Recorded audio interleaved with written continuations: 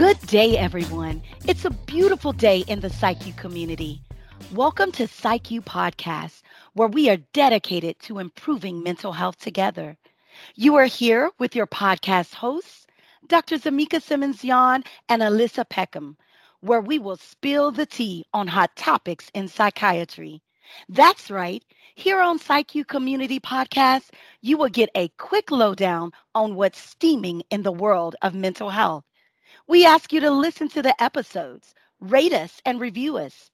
Better yet, share the PsycU podcast with your friends where we all can sip on the PsycU tea and maybe have a side of lemon with it. Well, I hope you're excited because today we have a lot of tea to spill. Yes, thank you, Amika. And with that, I hope everyone ran to get their steaming hot tea, especially if they live in the Northeast like me, because it is so unexpectedly cold here today. So that was pretty upsetting. We had a week or so of really nice, sunshiny weather. And then, today we're back in the low 20s. So I'm not a happy camper. I was so ready for warmer weather. But in the meantime, cozying up today, as we always do, with tea for today's episode. And so with that, I am really excited to introduce to our PsycU community that our topic today is decriminalization of mental health. Now, you might be thinking, what in the world is that? And, that's exactly why I'm so excited today, because I feel like this is a topic that we don't really talk about enough, and therefore it's probably very misunderstood with the lack of attention that it gets. And speaking for myself, I certainly don't know enough about what it is, or is there anything that I can do, any sort of action that I can take. So very much looking forward to what our featured guest has to say today. So without further ado, I'm so excited to introduce to you our featured guest, Caroline Fisher O'Neill, who again will be speaking to us about decriminalization of mental health. And Caroline is the East Director for State Government Affairs at OTSCA.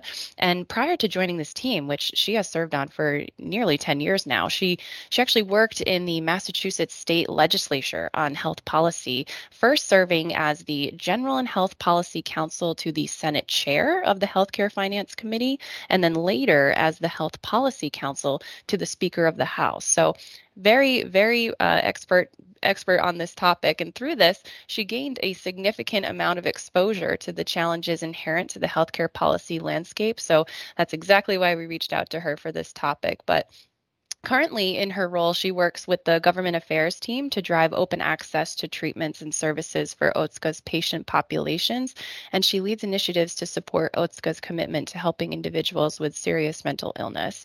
And she currently resides in Brooklyn, New York, so I'm sure she's a bit chilly today too with this weather. I didn't quite check it over there, but we're not that far away. But nonetheless, Caroline, a very warm welcome to our PsycU community podcast. And my background as a pharmacist is so very different from what you do and the roles that you've held in your past. So I know I kind of gave a little teaser in the introduction, but can you tell us a little bit more about what you do in your current role and what that really means for our mental health community?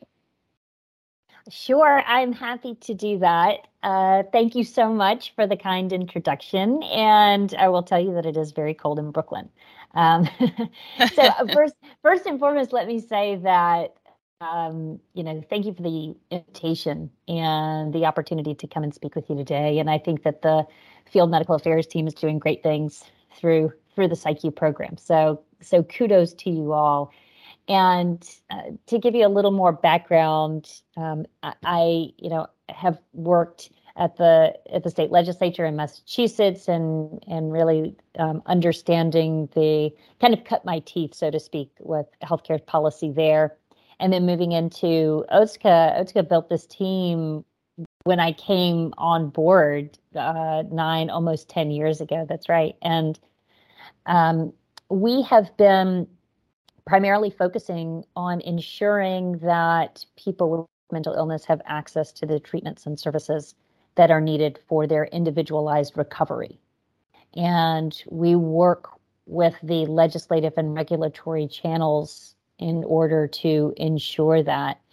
We have a team of 8 total across the nation working on state government affairs. And then we also have our federal lobbyists as part of the government affairs team as well. But what makes Otsuka unique is our commitment to collaborating and partnering on an array of initiatives that support recovery for those with mental illness. So being a part of the conversation about the decriminalization of mental illness is very important to us. And I'm happy to be here today to talk a little bit about that. Caroline, that is so spectacular. And you know what? It's even inspiring. I like when you said that Otsuka and even your division is so engulfed in ensuring recovery for our mental health community. But I have to ask this. I need to know, what is the criminalization of mental health? I ask that because it sounds so, intimidating. It sounds, scary.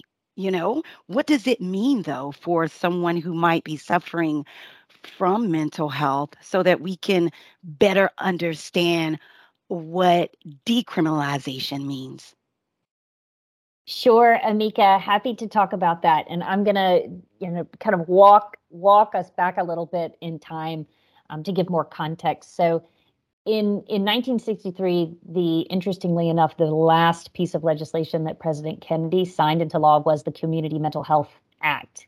And that intended to put more resources into building mental health centers in the community so that people with mental illness could remain in their communities rather than be locked away in institutions where conditions were inhumane. And we've witnessed over time, unfortunately, that President Kennedy's vision was never fully realized. Because, today we can take a look around and see that the 3 largest mental health providers in the nation today are jails. That's Cook County in Illinois, Los Angeles County, as well as Rikers Island in New York. And we have a statistic that says 2 million people with serious mental illness enter into our jails on an annual basis. So 60 years of failed mental health policy have placed law enforcement on the front lines of mental illness crisis response and essentially turned jails into the new asylum. So what happened? I would offer 2 things that did not happen. And that is, first, we've experienced 60 years of not prioritizing funding for treatments and services for mental health care, as was intended by the Community Mental Health Act. And secondly, people have not really been able to understand mental illness and the need for parity. So rather than treating someone having a psychotic break with the proper healthcare resources, as you would for someone suffering from a heart attack, for example, it has been misunderstood and stigmatized as well as criminalized. And because we have not had a system that was well funded and understood how to manage mental illness as a chronic condition, the jails have become the default option for dealing with people with mental illness. And I find this next statistic to be quite staggering, is that individuals with psychiatric diseases like schizophrenia and bipolar disorder are 10 times more likely to be in jail or prison than a hospital bed. And as we know, jails are not built or financed or structured to provide adequate mental health services. So the system is really failing here. And to touch on your, just comment about the understanding decriminalization and criminalization, what came to mind for me was thinking about Mental Health America's Mental Health Bell. So my first MHA conference in Tulsa, Oklahoma was the first time I saw this powerful tribute and symbol of freedom. that represented the mission of Mental Health America. So this is a 300-pound bell that has an inscription that says, "Cast from shackles which bound them, this bell shall ring out hope for the mentally ill and victory over mental illness." So the story behind the bell is that in the 50s, early 50s, the Mental Health Association, now known as Mental Health America, collected in their lobby. They were headquartered in New York City, and in their lobby, they collected hundreds and hundreds of the metal restraints that were used on patients in mental hospitals all across the country. And what they did was they collected all these, they shipped them to a bell foundry in Baltimore, Maryland, where they were melted down and cast into this beautiful, magnificent bell that represented freedom and hope for recovery. But the sad reality is that in many ways, shackles from one institution were traded for shackles in another. So people have been working on decriminalization or liberation and justice for this community for a long time. And I don't think the mental health community will or should rest until there are no more shackles of any kind for someone with mental illness. But this bell really remains a symbol of hope, as it should. And it also represents how much work we do have to do post-institutionalization and towards decriminalizing. Wow. I mean, something that stuck out to me was your very first sentence related to 1963, because it sounds like we've been intending on, kind of changing this, or at least have identified, right, a need to essentially normalize chronic health conditions since 1963, and it is 2022. Yet, as you mentioned, we still have these select jails that are serving as our, largest, or maybe numerically largest mental health providers. And that sounds, at 2022, I'm thinking that sounds pretty discouraging. And, to be frank, a little unjust and unethical, especially, I liked that, the transfer of the shackling, like you said, because I think that, gets people's attention because it sounds very archaic. And, you mentioned a lot of things that didn't happen, which, again, is very unfortunate to hear. But do you know of anything that's being done right now to kind of swing the pendulum the other way, and kind of how far along are we in this? Is it really like a well thought out national initiative, or are states kind of tackling this on their own, or have we really not even gotten there and maybe we just have advocacy groups working on it right now? I'm hoping that maybe we can bring some brightness to the conversation and talk about maybe what's being done. Absolutely, Alyssa. There is plenty that is being done. And I don't have nearly enough time today to talk about all of it, but I'll try to capture some of the things that came to mind for me that are worth mentioning. A number of different initiatives are being examined and driven across federal and state legislative landscapes. And within those landscapes, it's really your state and national advocacy groups that are the real drivers of change, and they always have been. So to reference back to Mental Health America, they've been around for 113 years. NAMI since 1979.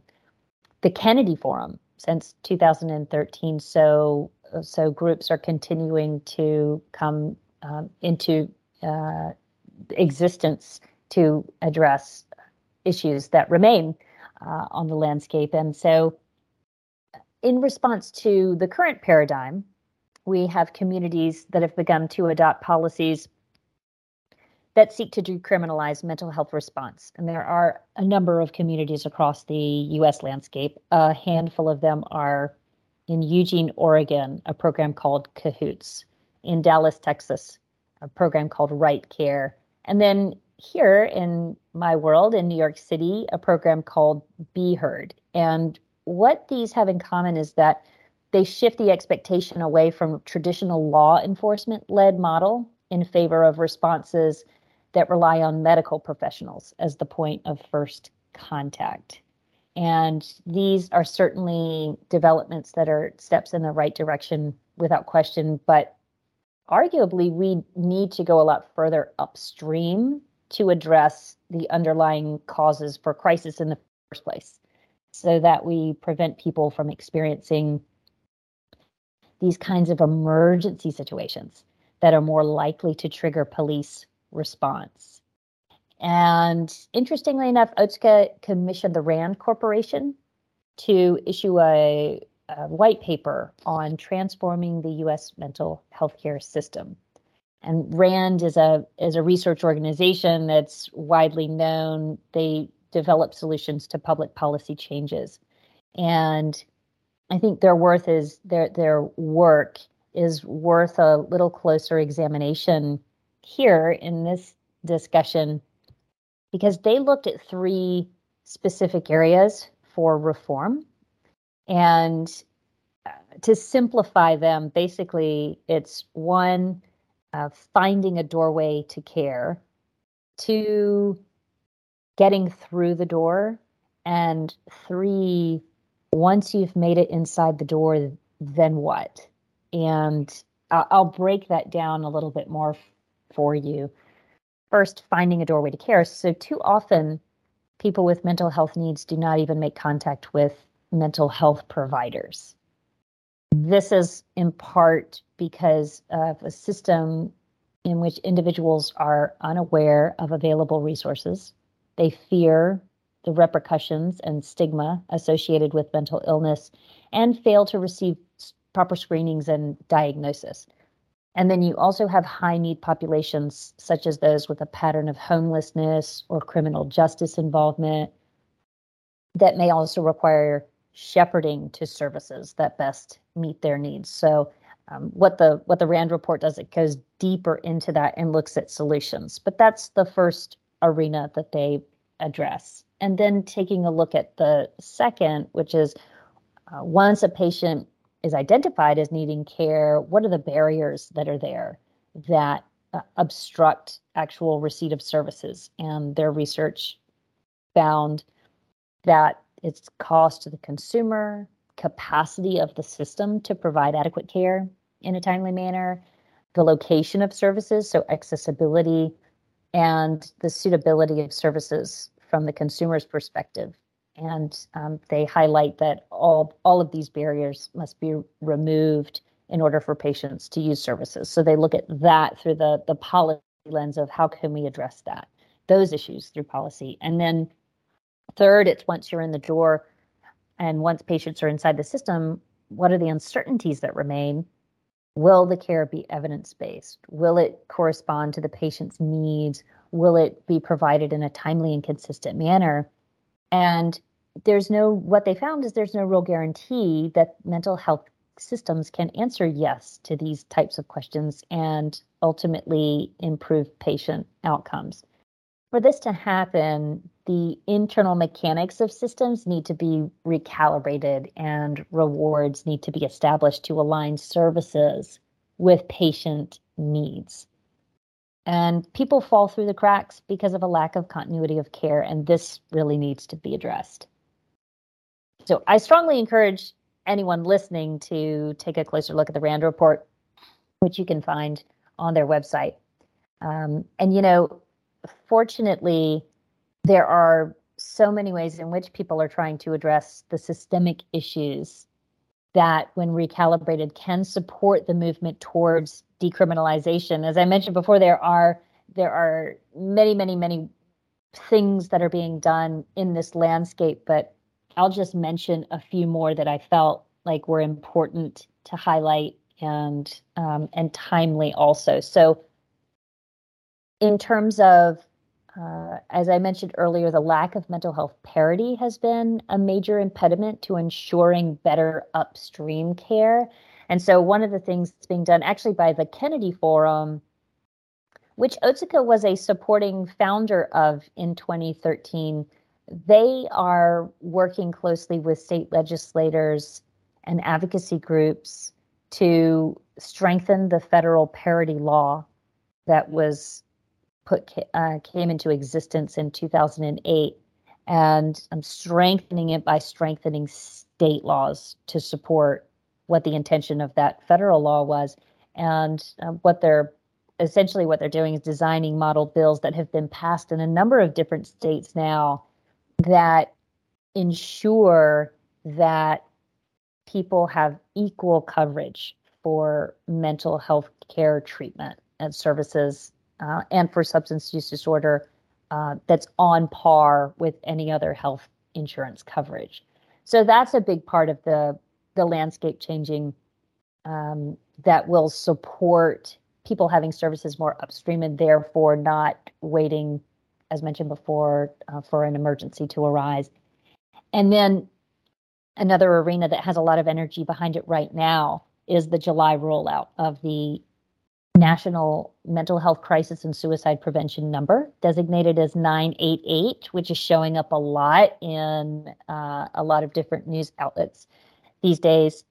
Once it's fully implemented, the hope is that it will ensure that people in crisis are diverted from involvement in the criminal justice system and connected to the appropriate services and support. But it's also important to note that there are growing concerns that 988 will not be able to deliver on its promises unless there are enough federal funds committed, and that states supplement the federal money with funding for staffing and ensuring that they have support services available. And so that really brings us back to the very beginning when I mentioned the lack of funding that thwarted the intention and impact of the Community Mental Health Act. So this will be a real litmus test in regards to how much priorities and perspectives have changed since then. But, and this is the last thing I'll mention, we're seeing a growing level of support at the federal level for example, certified community behavioral health centers, which is a model that alleviates decades-old challenges that have led to crisis by providing more integrated care 24/7.